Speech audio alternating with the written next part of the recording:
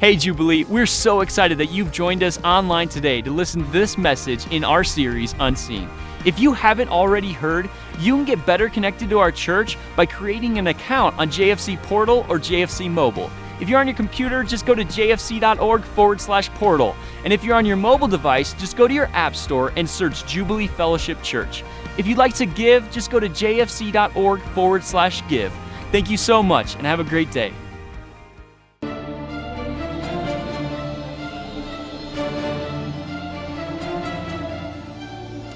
Good morning. How's everyone doing?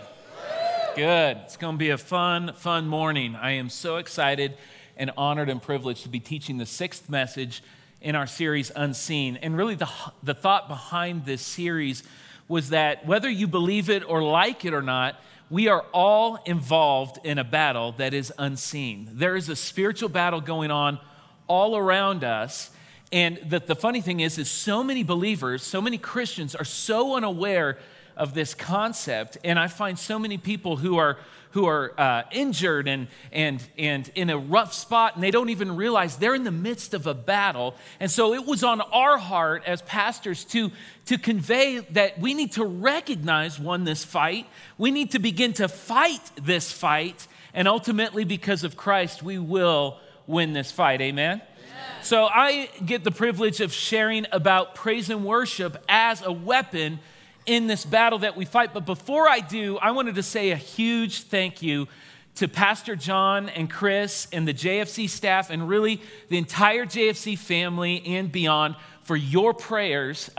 November 1st, a couple weeks ago, we got to meet our sixth member of our family, my fourth daughter, Hope Aria Wood. She was born at 10:45. Believe it or not, that pacifier is a regular size pacifier.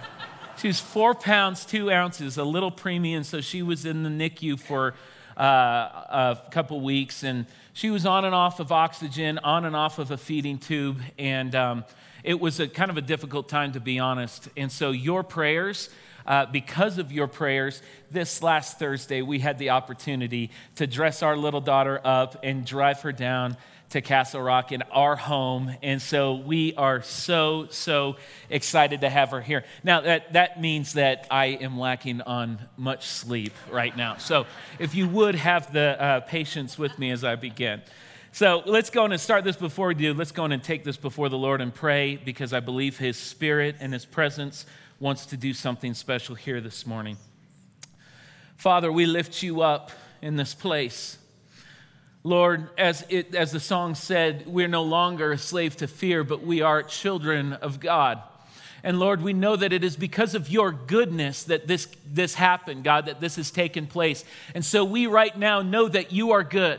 And Lord, your word says that if we ask you for something, you will not hesitate to give it, Lord. So we ask, God, for one thing this morning, your presence.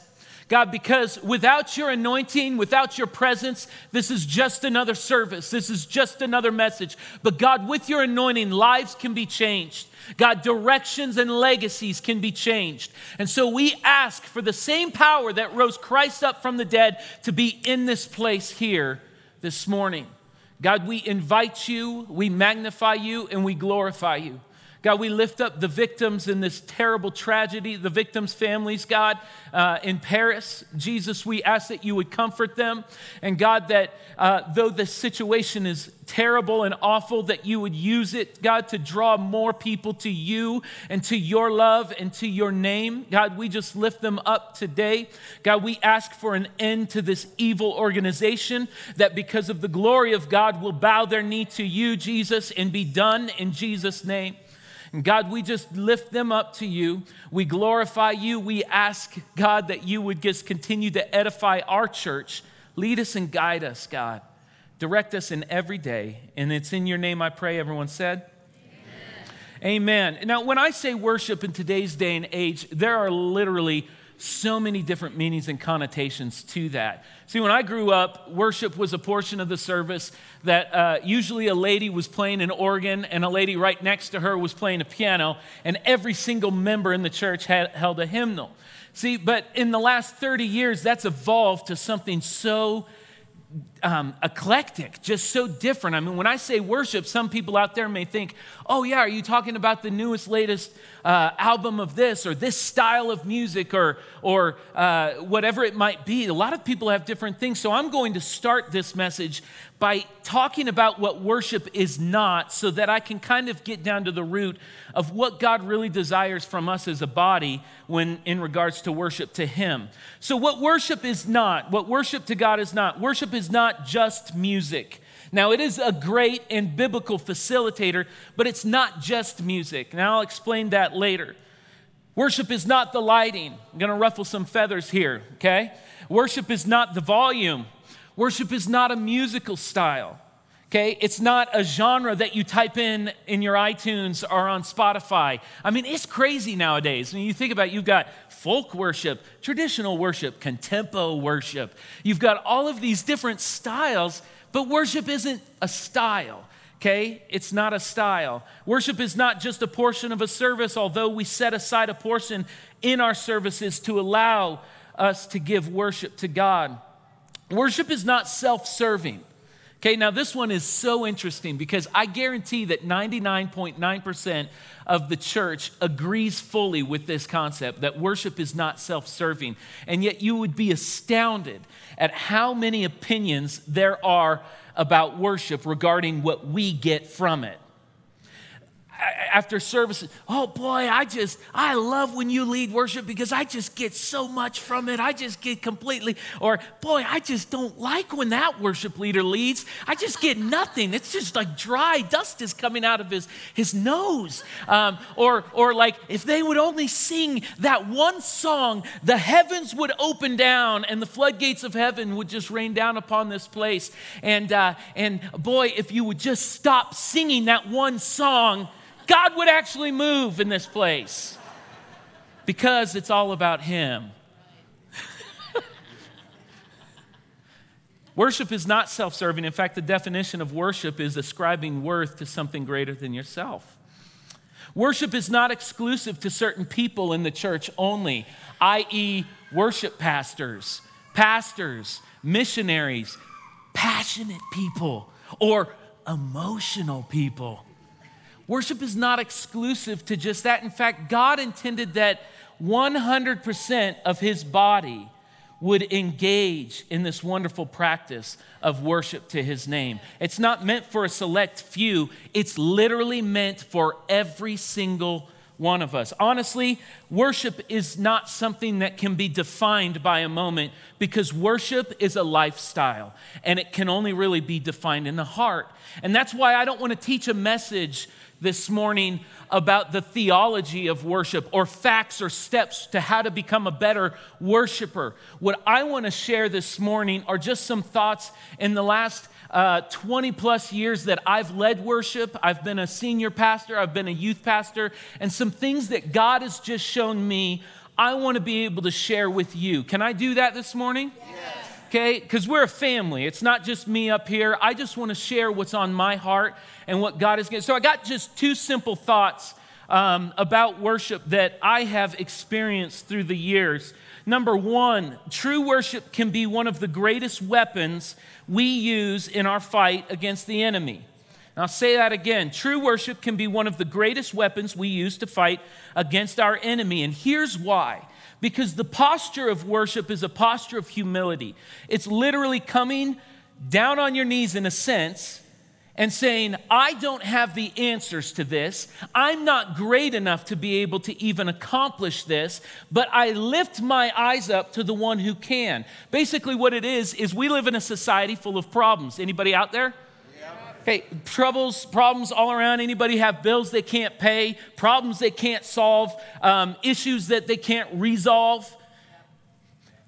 And what worship will do is put us in a posture where we, instead of focusing on our problems, focusing in on our issues, we're focusing in on the problem solver. Let me give an example here. The last couple weeks, my daughter was in the NICU at St. Joe's is what we were calling it. And it was really, really difficult. We stayed in the hospital a few nights. My wife had a couple complicated issues, so we stayed in the hospital there. Then we were moved to a boarding room, and then eventually we had to commute from Castle Rock to downtown Denver to see her each and every day. And let me tell you something, when you have a little tiny baby, it's very difficult to leave that baby. I mean, you want to be by her side all the time, except for when she's just crying, then you kind of say, Mom, go in and take care of this. But anyways, it's very, very difficult to leave her, but here's why it was a little more easy. And Gina and I, my wife, would always say this to each other every night that we left the hospital.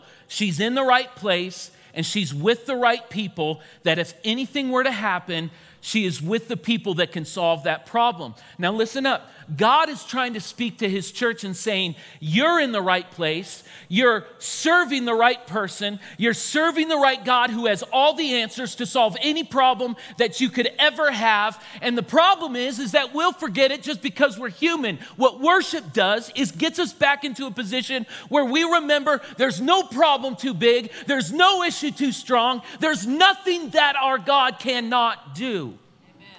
And that's what worship allows us to do. It allows us to see him as the problem solver. In the word, there's this King Jehoshaphat, and he's a godly king. He's the king of Judah, the southern kingdom of Israel. And he's a godly man, but he faces this trial in his kingdom that two vast armies are coming against him. They outnumber his kingdom 3-1. He's freaking out, okay? Again, a human nature.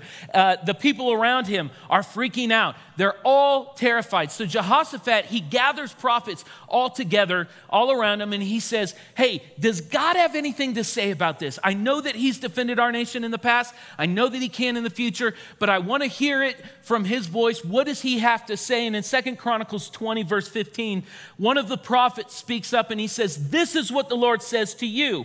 Do not be afraid or discouraged because of this vast army, for the battle is not yours. It's like emphatic pause right there so it can sink in. For the battle is not yours, but God's. Later on in verse 17, it says, you will not have to fight this battle. So take up your position, stand firm, and see the deliverance the Lord will give you. That word, see the deliverance, is literally observe. So what he's saying is, he's not saying go get your weapons, train real hard, get this thing going, and go charge the enemy. He literally says, take up your position, stand and watch what I can do. I love that. Later on in the chapter, Jehoshaphat's trying to gather more counselors, and they say, here's what God says to do. Gather up the choir and send them out before the army and let them walk before. Great strategy, right? Can you imagine like talking to Mr. President? Here's the deal. Let's go and send the Lakewood Highlands Ranch, Lone Tree, and Castle Rock worship teams ahead of our troops there, and that'll be a good thing. This is literally what happened. They gather up the choir. They march out ahead of the army to an army that outnumbers them 3-1. They begin to sing, give thanks to the Lord, for he is good, and his love endures forever. And for those of you who don't like repetitious songs, you won't like this song, but they sing it over and over and over and over again. Give thanks to the Lord. And what happens? Something changes in the atmosphere. And this army that to the physical eyes looked greater than theirs begins to get confused, something is disruptive, like with the sound system right now. And they're going, what's going on here? And they begin to slaughter one another. They literally destroy each other, so that by the time Israel's army actually gets there, not one person is left standing. Israel has won the battle without having to lift a weapon. That's God's intention for the church. Stand and watch what I can do.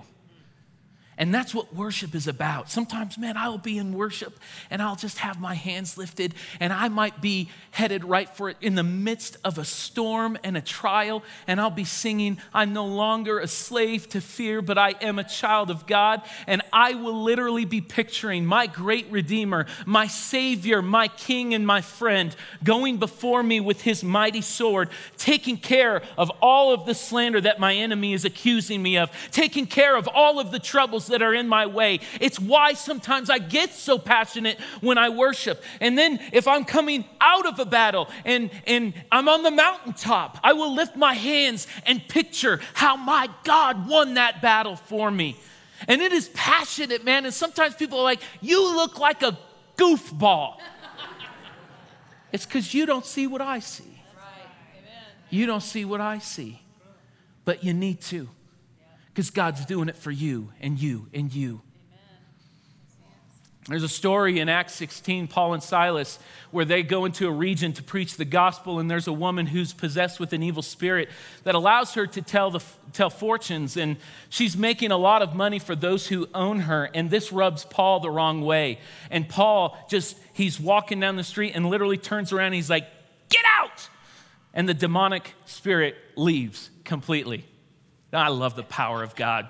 Just get out, all right? And the demonic spirit just leaves. Now, this makes the people that own her very upset. And so they throw Paul and Silas in prison. Now, it's not like the prisons that we have today. It's dark. It's dingy. It probably stinks. They're chained to a wall, shackles on their hands and feet. Okay? They don't get to take restroom breaks. And they're there. I mean, that's that moment that you go, God, I really thought I was kind of doing a good thing here for you. I really wish that you would have kept me from this position right here. Yes.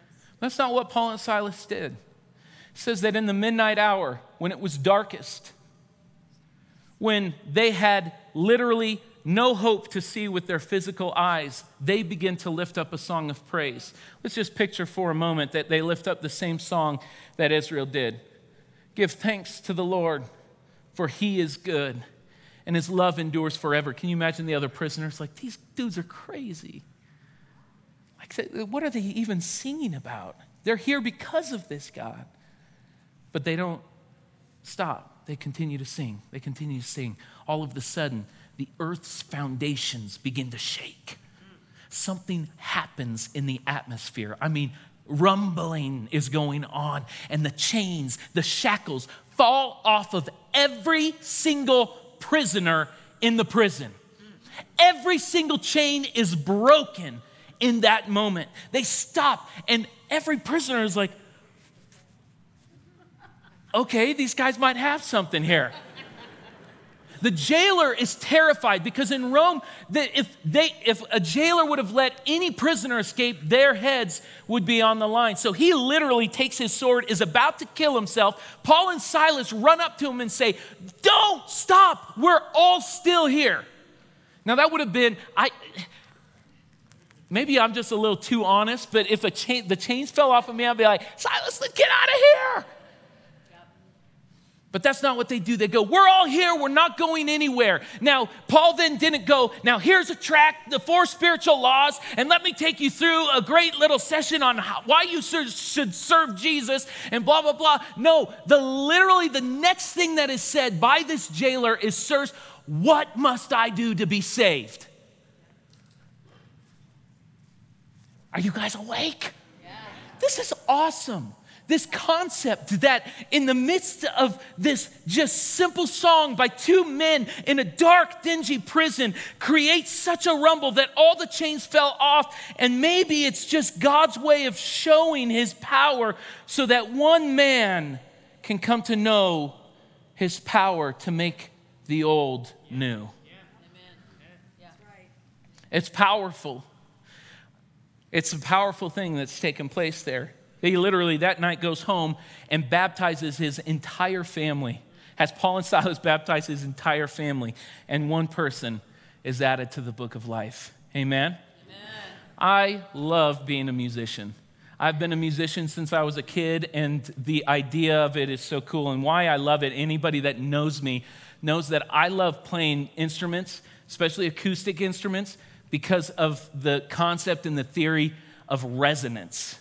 And resonance is something that a lot of people don't quite understand. In fact, this guy was supposed to be up here a lot sooner, but he's dragging.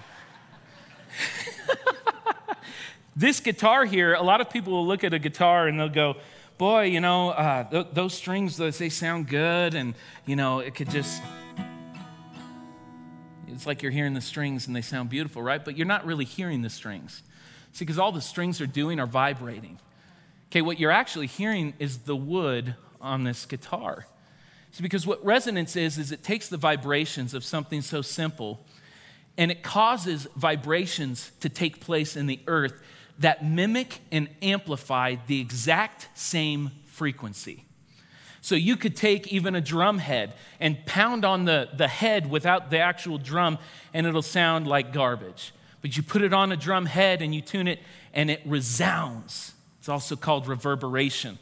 Something so cool that I do is that I will actually take my piano, I'll sit at it, and I'll set my, here, you can come take this. I'll set my foot on the sustain pedal, and I'll sing into the piano, okay? And it literally sounds like my voice is being recorded back to me. It's why, if you've ever been to Israel, you'll get a chance to stop in some cathedrals, and it'll be like 10 people in this cathedral singing a song, but it sounds like thousands. It's the same concept. It's reverberation or resonance. Now, this same thing that was created by God also exists in the spiritual world. Okay, it also exists. Have you ever walked into a church and you couldn't identify it, you couldn't put your hand on it, you couldn't pinpoint, but something powerful was just in the room and it was just ringing your spirit like, wow, something is just on the money here. Or a pastor was preaching and something was stirring in your heart and you couldn't even control it. It's because God uses resonance to ring out his presence. The Bible says deep cries to deep. Okay? The Bible also says that the same spirit that rose Christ up from the dead now lives in you. So when something pleases the heart of the Father, the Holy Spirit, it should resound in his entire body. And when it resounds, it amplifies the noise. Are you guys following here? I just said this to my daughters, my oldest right here, Faith is in the room. I said this to them last night. They're like, Dad, your message was great, but I don't know what you were talking about with that resonance thing. I was like, you'll get it one day. But in any case, this same stirring exists. This same thing, man, when you know the anointing is on somebody, sometimes it just can't be stopped. Why? It's not because of the person. It's because what's in that person. It's because what's in that person is also in other persons and in other persons, and it should reverberate. And that's what God wants his church to do. An unbeliever should walk into this room and feel something special is in this room. This is unlike any other faith. This is unlike any other religion. They have something that's real and is tangible. This concept, I mean, when my wife and I first started teaching our leading worship at the Lakewood campus, we would every single week go through this thing where people would come up to us afterwards and say, hey, I want you to meet my friend. They've never gone to church before. They're not believers, but they walked into the room and instantly began crying. They said, something in here is telling me I'm home. Amen. And they went on and they said, what must we do to be saved, basically? Show us to Jesus. Show us. This is before the message has even begun. This is before the anointed, passionate announcements.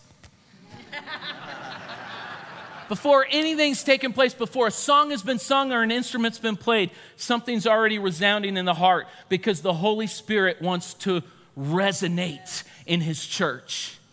Something about when the people of God lift up his name. The Bible says when he is lifted up, he will draw all men unto him. Something about when he is lifted up. That's why it's so special when God's church comes into a place and says, I will give you all my worship. And when everyone decides corporately to do that, something special is about to happen in that church. Mark my words. You guys okay? There's a story about this with my brother. We were 15, 16 years old. I was probably 14 years old. And my brother and I, we both loved the Lord greatly. But when he turned about 16, he decided to kind of take another path. He was hurt and had a lot of things going on. And so I guess the technical term is backslide. And he had his moment where he just turned his back on the Lord. And it really frustrated me as the younger brother. You know, I was the annoying younger brother. And I would talk to him all the time. I would say like, oh, Jake, please, you need to serve Jesus. Please come back to the Lord. Give up your sin. You're a sinner. And really try to argue him back into the kingdom of God. But there was one moment where I was at the piano. I used to do this occasionally in my living room. And I was playing this old song. It goes, you are awesome in this place, mighty God. You are awesome in this place, Abba, Father. You are worthy of all praise, and to you our lives we raise. You are awesome in this place, mighty God. And I sang it just over and over again. Now listen, I was kind of tone deaf at that age. Like I probably wouldn't have been hired as a worship pastor in those days. But man, my heart was so for whatever God wanted. And I just loved to be in his presence. And I sang it. My brother came in the house and he's making his food. And that didn't make me stop. I just kind of kept going. And then he starts getting frustrated, goes down to his room in the basement. And all he can hear are these words. You are awesome in this place, mighty God.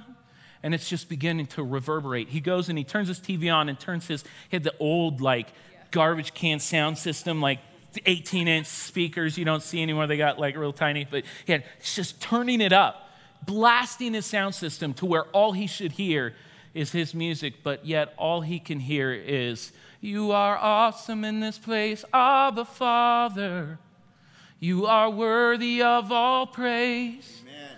To you our lives we raise. Amen. You are awesome in this place, mighty God. And it resounded. And he begins to break down. He shuts off his TV and just breaks down crying. Now, I'd love to say that he ran up and said, sir, what must I do to be saved? He didn't do that at that moment. In fact, he ended up moving to South Carolina, was in Pastor Dan DeMay's youth ministry, gave his life to the Lord. And yet he tells this story to this day of one of the biggest impact. Now, he didn't say, boy, John, your arguments with me, they just changed my heart. They just really did something. He always talks about it. I've never been involved in something so special in my life that resounded in my heart so deep. There's a story in 2 Samuel in the Word. My second thought is this. It's about the heart, not the appearance. It's about the heart and not the appearance. How many know it's easy to appear? Yes. Yep. In today's day and age, social media, it's easy to appear. Not quite as easy to be, right? Yep. I'll always post the pictures of me skinny on Facebook. You just know that, okay? They're not current pictures. They're very old. Okay, 2 Samuel 6, 1 through 5, there's a story of King David. He has now established his kingdom in Jerusalem, made Jerusalem the capital there. His desire is to see the presence of God, which in that day, this is before Christ, this is before the Holy Spirit, in that day is representative by the Ark of the Covenant. It's like a box that has the stone tablets that Moses received from the Lord on Mount Sinai, and then it has cherubim on top of it. And this ark to the people of Israel represented the presence of God. Wherever it went, the blessing of the Lord followed. The provision of the Lord followed. And David gets into his kingdom and he says, boy, we need to get this back. So what he does is gather 30,000 people. It's got to be fun to be a king. Like 30,000 people, come on. I have this plan. Let's get the Ark of the Covenant back into Jerusalem. I want the presence of God in my city. Anybody want the presence of God? Yes. So this is David's desire. Okay, 3 people. Yes! There we go. One loud one. So I love you, Robert. So 30,000 people, and David's saying, how do we figure this out? How do we get these people? How do we get the presence of God? I know our forefathers, they did it a little slow. They did it a little dated.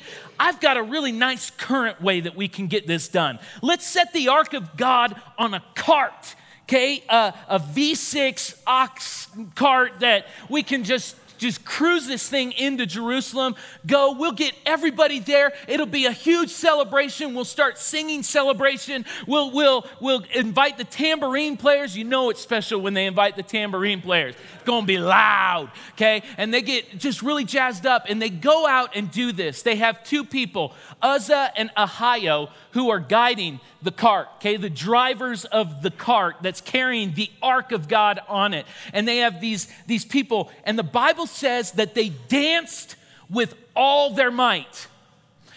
I would really like to see what that looks like, okay? I know what dancing with some of the might looks like, and it's not that pretty. And with all the might, it's not gonna probably look pretty at all. But these guys are doing it, so they look like passionate lovers of God's presence. They have the look and the appearance that everything is awesome. All of a sudden, one of the oxen stumbles. The ark begins to slip off, and Uzzah reaches back to stable the ark to keep it from falling, and God's anger burns against Uzzah, and he dies right then and there. End of the party. How many know that would be a damper to the party? Yeah, that would be. Be like, what happened? The celebration stops. Everyone's mad at God. Why would God do this? Doesn't he understand this is what we want to do? David is mad. They leave the ark of God where it is and find out later that it's blessing this house they left it at. And so they want to take it again, but they need to find out what happened. And so they discover three things that they didn't do, that were actually a part of Levitical law that really prescribed the way how to transport this Ark of the Covenant or the presence of God. God laid it out in His Word. A lot of times we think we're smarter than God, right? So in any case, there are a few things that were wrong with this picture. Number one, Uzzah and Ahio, the ones guiding the cart, were not Levites, the priesthood. And in Levitical law, only the priesthood, only the Levites were to touch this Ark of the Covenant. And even then, they could only touch it with poles. Basically, poles went through on either side of the ark, and they could only touch the ark through these poles. Any of you seen Indiana Jones and the Lost Ark? Remember they opened the ark and the guy melted? It scared the tar out of me. When I was a kid, you look at it now, it's so fake. But in any case, you go through this thing, that's the way they had to touch it. The other thing is they carried the ark of God, the presence of God, on a cart. It probably seemed good to them, but the Bible prescribes that only the Levites could carry this cart on poles. Okay? And then the next thing they did was touch the ark. Now, granted, you would think like, boy, I mean, he was trying to save it, but here's the thought here. There's a basic irreverence. Now, I'm not trying to be legalistic, but there's a basic thoughtlessness to the holiness of God. There's this unawareness of who God is in this moment. They've got the concept that God loves them. They've got the concept that God wants to be with them. But what they fail to do is start with step one, which is God is a holy God that commands the universe. Amen. And His glory far outweighs what our minds can even comprehend. Amen. His holiness is amazing. And many of you are like, oh, great, old school preacher coming out here. But here's the thought here. How can you really worship God when you only get one facet of who He is? I think the greatest part about the fact that we are allowed to worship the Lord is how great and how marvelous He is, how perfect He is, His strength, His power, His glory, and yet He calls us His friends. If you don't get that, then you just see Him as just a friend, and you can be upset at Him or mad at Him one day. But if you understand that, you'd be like, what an honor that He would call me to do this. Amen.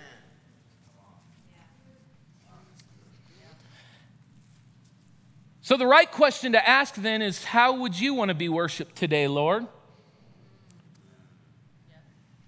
What does your word say about it, God? You know, like how long would a relationship last if a gentleman is only getting a gift for his wife that he likes? Well, how would that look if for my wife's birthday and Christmas, I keep getting the things that I like? This is just dawning on some men out here now. That might be why it's not working out. Guys, find out what your wife likes and you'll have a lot better relationship, okay? And yet when it comes to God, somehow this clamoring in today's society is, I'll worship God my way. All right.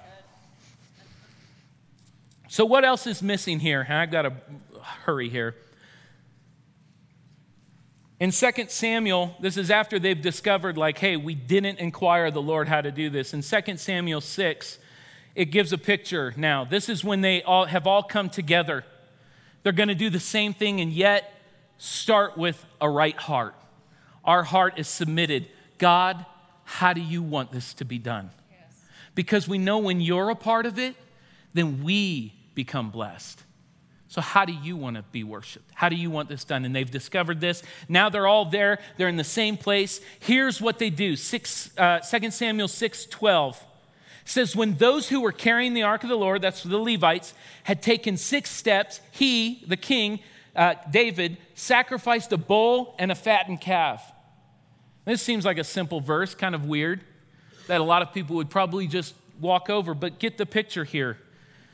The Israelites get together, they're ready to celebrate, but instead of putting it on a cart, they pick it up, put it over their shoulders, and they go 1, 2, 3, 4, 5, 6.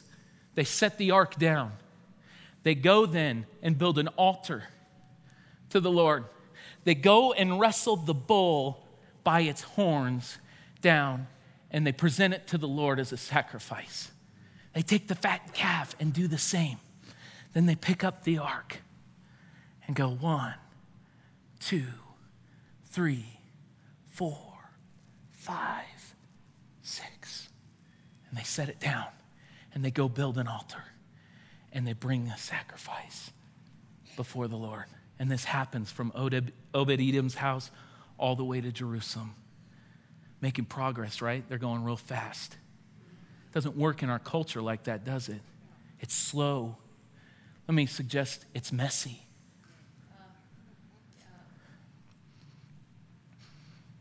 Brings me to my last thought, that in worship and really serving Christ in this life in general, it's not about what you do. See, because what you do can be clouded by wrong intentions. You can appear to do something. So it's not about what you do, but what you bring, because what you bring can't be faked. One of the greatest gifts outside of salvation and the Holy Spirit that God has given us is the ability to come before Him and lay down everything before God as a sacrifice. Are you guys following? Yeah. Romans 12:1, Paul says, I urge you, brothers, in view of God's mercy, to offer your bodies as living sacrifices, holy and pleasing to God, for this is your spiritual act of worship. A daily laying down. Let me explain this further. I love rivers. Am I the only one? Let's get a shout for rivers. I really do. Ever since I was a kid, I used to say, Mom, Dad, wake me up when we pass a river. I don't care if it's a creek. I really didn't. Or if it's the Mississippi. I have always been amazed by rivers. Okay, my wife knows it. My kids know it. Every time we're traveling out, we'll drive down through the mountains. And every time we go through Glenwood Canyon, I'm like, look at the river, look at the river. It's amazing. Yes. And here's what's amazing. I will go and literally just sit and look at rivers and be like, how does this happen? That the water is never in the same place at the same time, and yet it stays completely full. How does it get so much?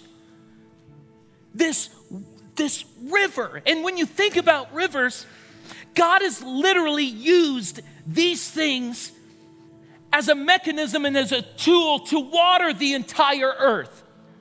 There is no lake that just gets water.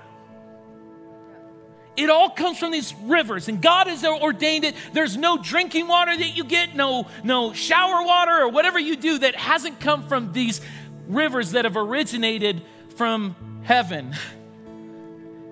Yet in the book of John, John 7, Jesus says, whoever believes in me, as the scripture has said, streams or rivers of living water will flow from within him.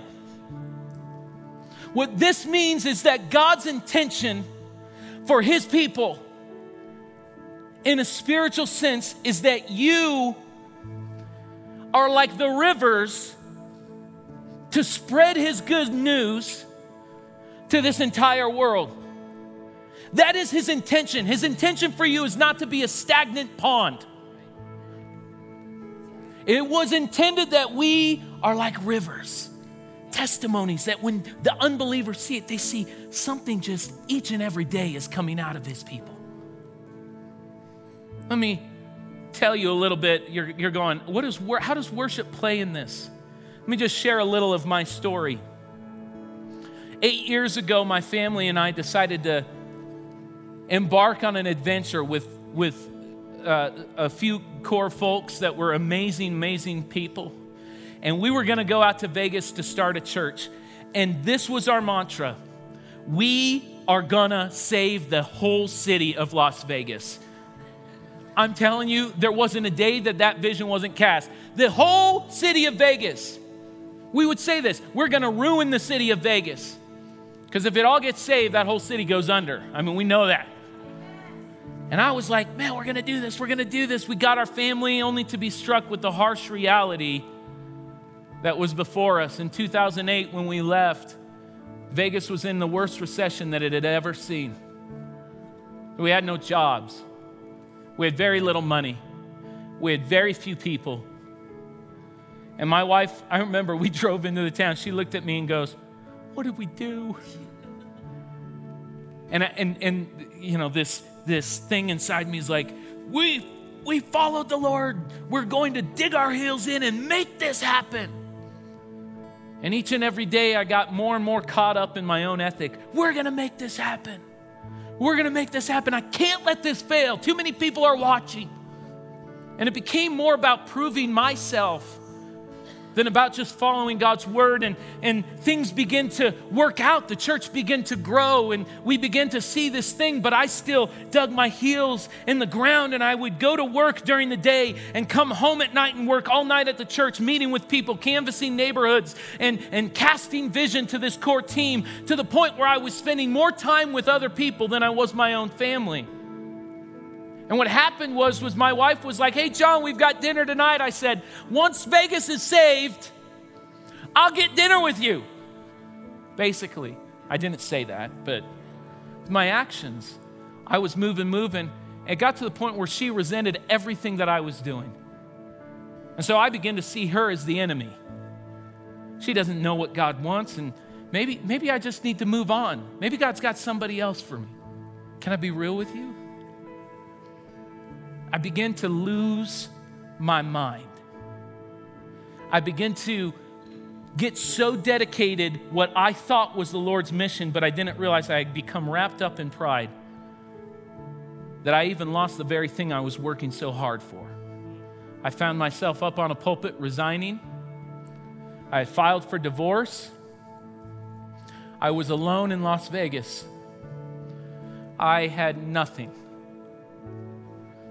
I'll never forget sitting down, literally this divorce is going through, and I sat across the table from my daughters, and we had to share with my daughters, listen, Mommy and Daddy, we're on the border restaurant. Mommy and Daddy are getting a divorce. My oldest daughter screams, ah, in this restaurant and will not stop. We had to leave the restaurant. And I left this restaurant, I turned to my wife and I said, the devil is a liar. And he lied to me. And it's a long story that I can't share all of it, but God began to turn my heart. I've got to do something to save my family, and I've got nothing. I don't know what to do. So each and every day began this journey God, I've got to start over. What steps? To the right, to the left? I need your direction. I moved out here to Colorado, and my family eventually followed, and God did some amazing stuff. I mean, amazing, where we found ourselves among family and friends. Pastor John renewed our vows, and we saw our family restored. And when I came back, I remember going like, God, what should I do? And he said, hey, I want you to work the nighttime janitor position at the church. I said, really? He said, that's the position I have for you, because I didn't realize that it was the most honorable position in the church at the time. He said, that's what I want you to do. I want you to clean my house. So I found myself mopping the floors late at night, and although God had begun to restore my family, there was this sinking thing going on inside of my head. What if? Boy, and it was like a burden every morning, every night. What have I done? How many lives have I ruined? How many folks have I manipulated? How much hurt can really be forgiven by my wife? How much of this and that, and going through all of the stories, I literally could not go to sleep at night and get up in the morning. I would have to put my headphones on at work and listen to worship every single night. People thought I was just a recluse, cleaning up after ministries that I once ran. And I found myself in the downstairs restroom here, mopping. And I was so dry. I needed something. And the song came on that said, "Fill Me Up, Lord." It's a song by United Pursuit, good worship song. And I said, God, I can't live anymore. I need you to fill me up. And I hit the mop on the ground and I said, fill me up! Take this from me. I can't live with what I've done, the shame and the what if I would have stand? Could Vegas have been saved? Did I fail you, God? Fill me up. I'll never forget what God said to me. It was clear as day. He said, John, you're already full, but you're full with the wrong stuff. And it's dried up like fallow ground inside of you. And the only way to get rid of it is to go to the altar and let it go. Like, what are you talking about, Lord? Let it go. Let it go, John. Okay, all right, I'll let all of my shame go, all of my sin and all the things, all the offense that I've carried maybe with people, and here it is. And he said, no, all of it, even your successes. Everything that's identified you up to this point, I want you to lay it down, because that's what I purposed for my people.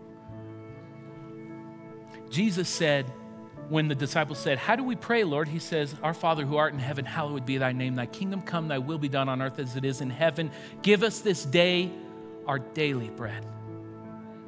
And Jesus is saying, John, all this time you've led worship and you never recognize that one of the greatest tools with worship in your life is that I've given you a moment to let go of everything you've been so that I can give you my identity. Every day, from glory to glory to glory, I have made my mercies for you new every morning.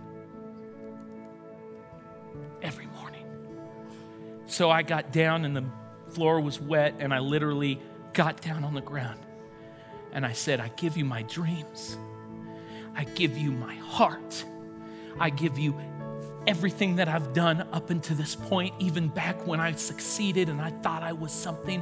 I give you all my shame. I give you all my burdens, because I recognize right here in this moment that the answer is Jesus. The answer will always be Jesus. The answer will never change from being Jesus. I need Jesus. I don't need success. And God said, that's right, because I never called you to a location. I never called you to a position. I called you to me. And each and every day, I want you to reveal me. Where do we go from here, Lord? Me. Come to the altar and find life. And that theory of resonance is resonating in this room right now. And so many of you know and feel it and understand. What worship is not something that you can necessarily do, but something that you can bring before the Lord. And today we're going to sing a song, and then we'll do it real quick. Our worship pastors will come and sing a song. Our campus pastors will dismiss. But while they sing this worship song, if you've been holding on to yourself, Jesus says, let it go. Find life in me and let me move through you, because he didn't call you to be filled. He called you to be overflowing. In and out. In and out. Let God do it. So as I pray, I want you to focus on the Lord. It's easy to be in a hurry, but God's not about just a moment. He's about the process. So Father, we invite you into this place and we give you our worship. And if there's shame, if there's hurt, if there's failure, God, even if there's holding on to past successes, even if it was just as soon as today or yesterday, I pray we would let that go here this morning. We give you praise, we give you honor, we give you glory.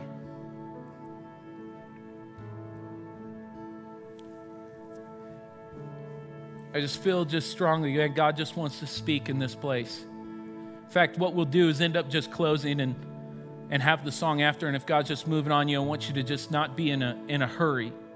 But we'll have the campus pastors right when I'm done praying just come up and dismiss. But if God's just moving on your heart, don't be in such a hurry. Let God just do it. We love you, Lord, in Jesus' name. Amen.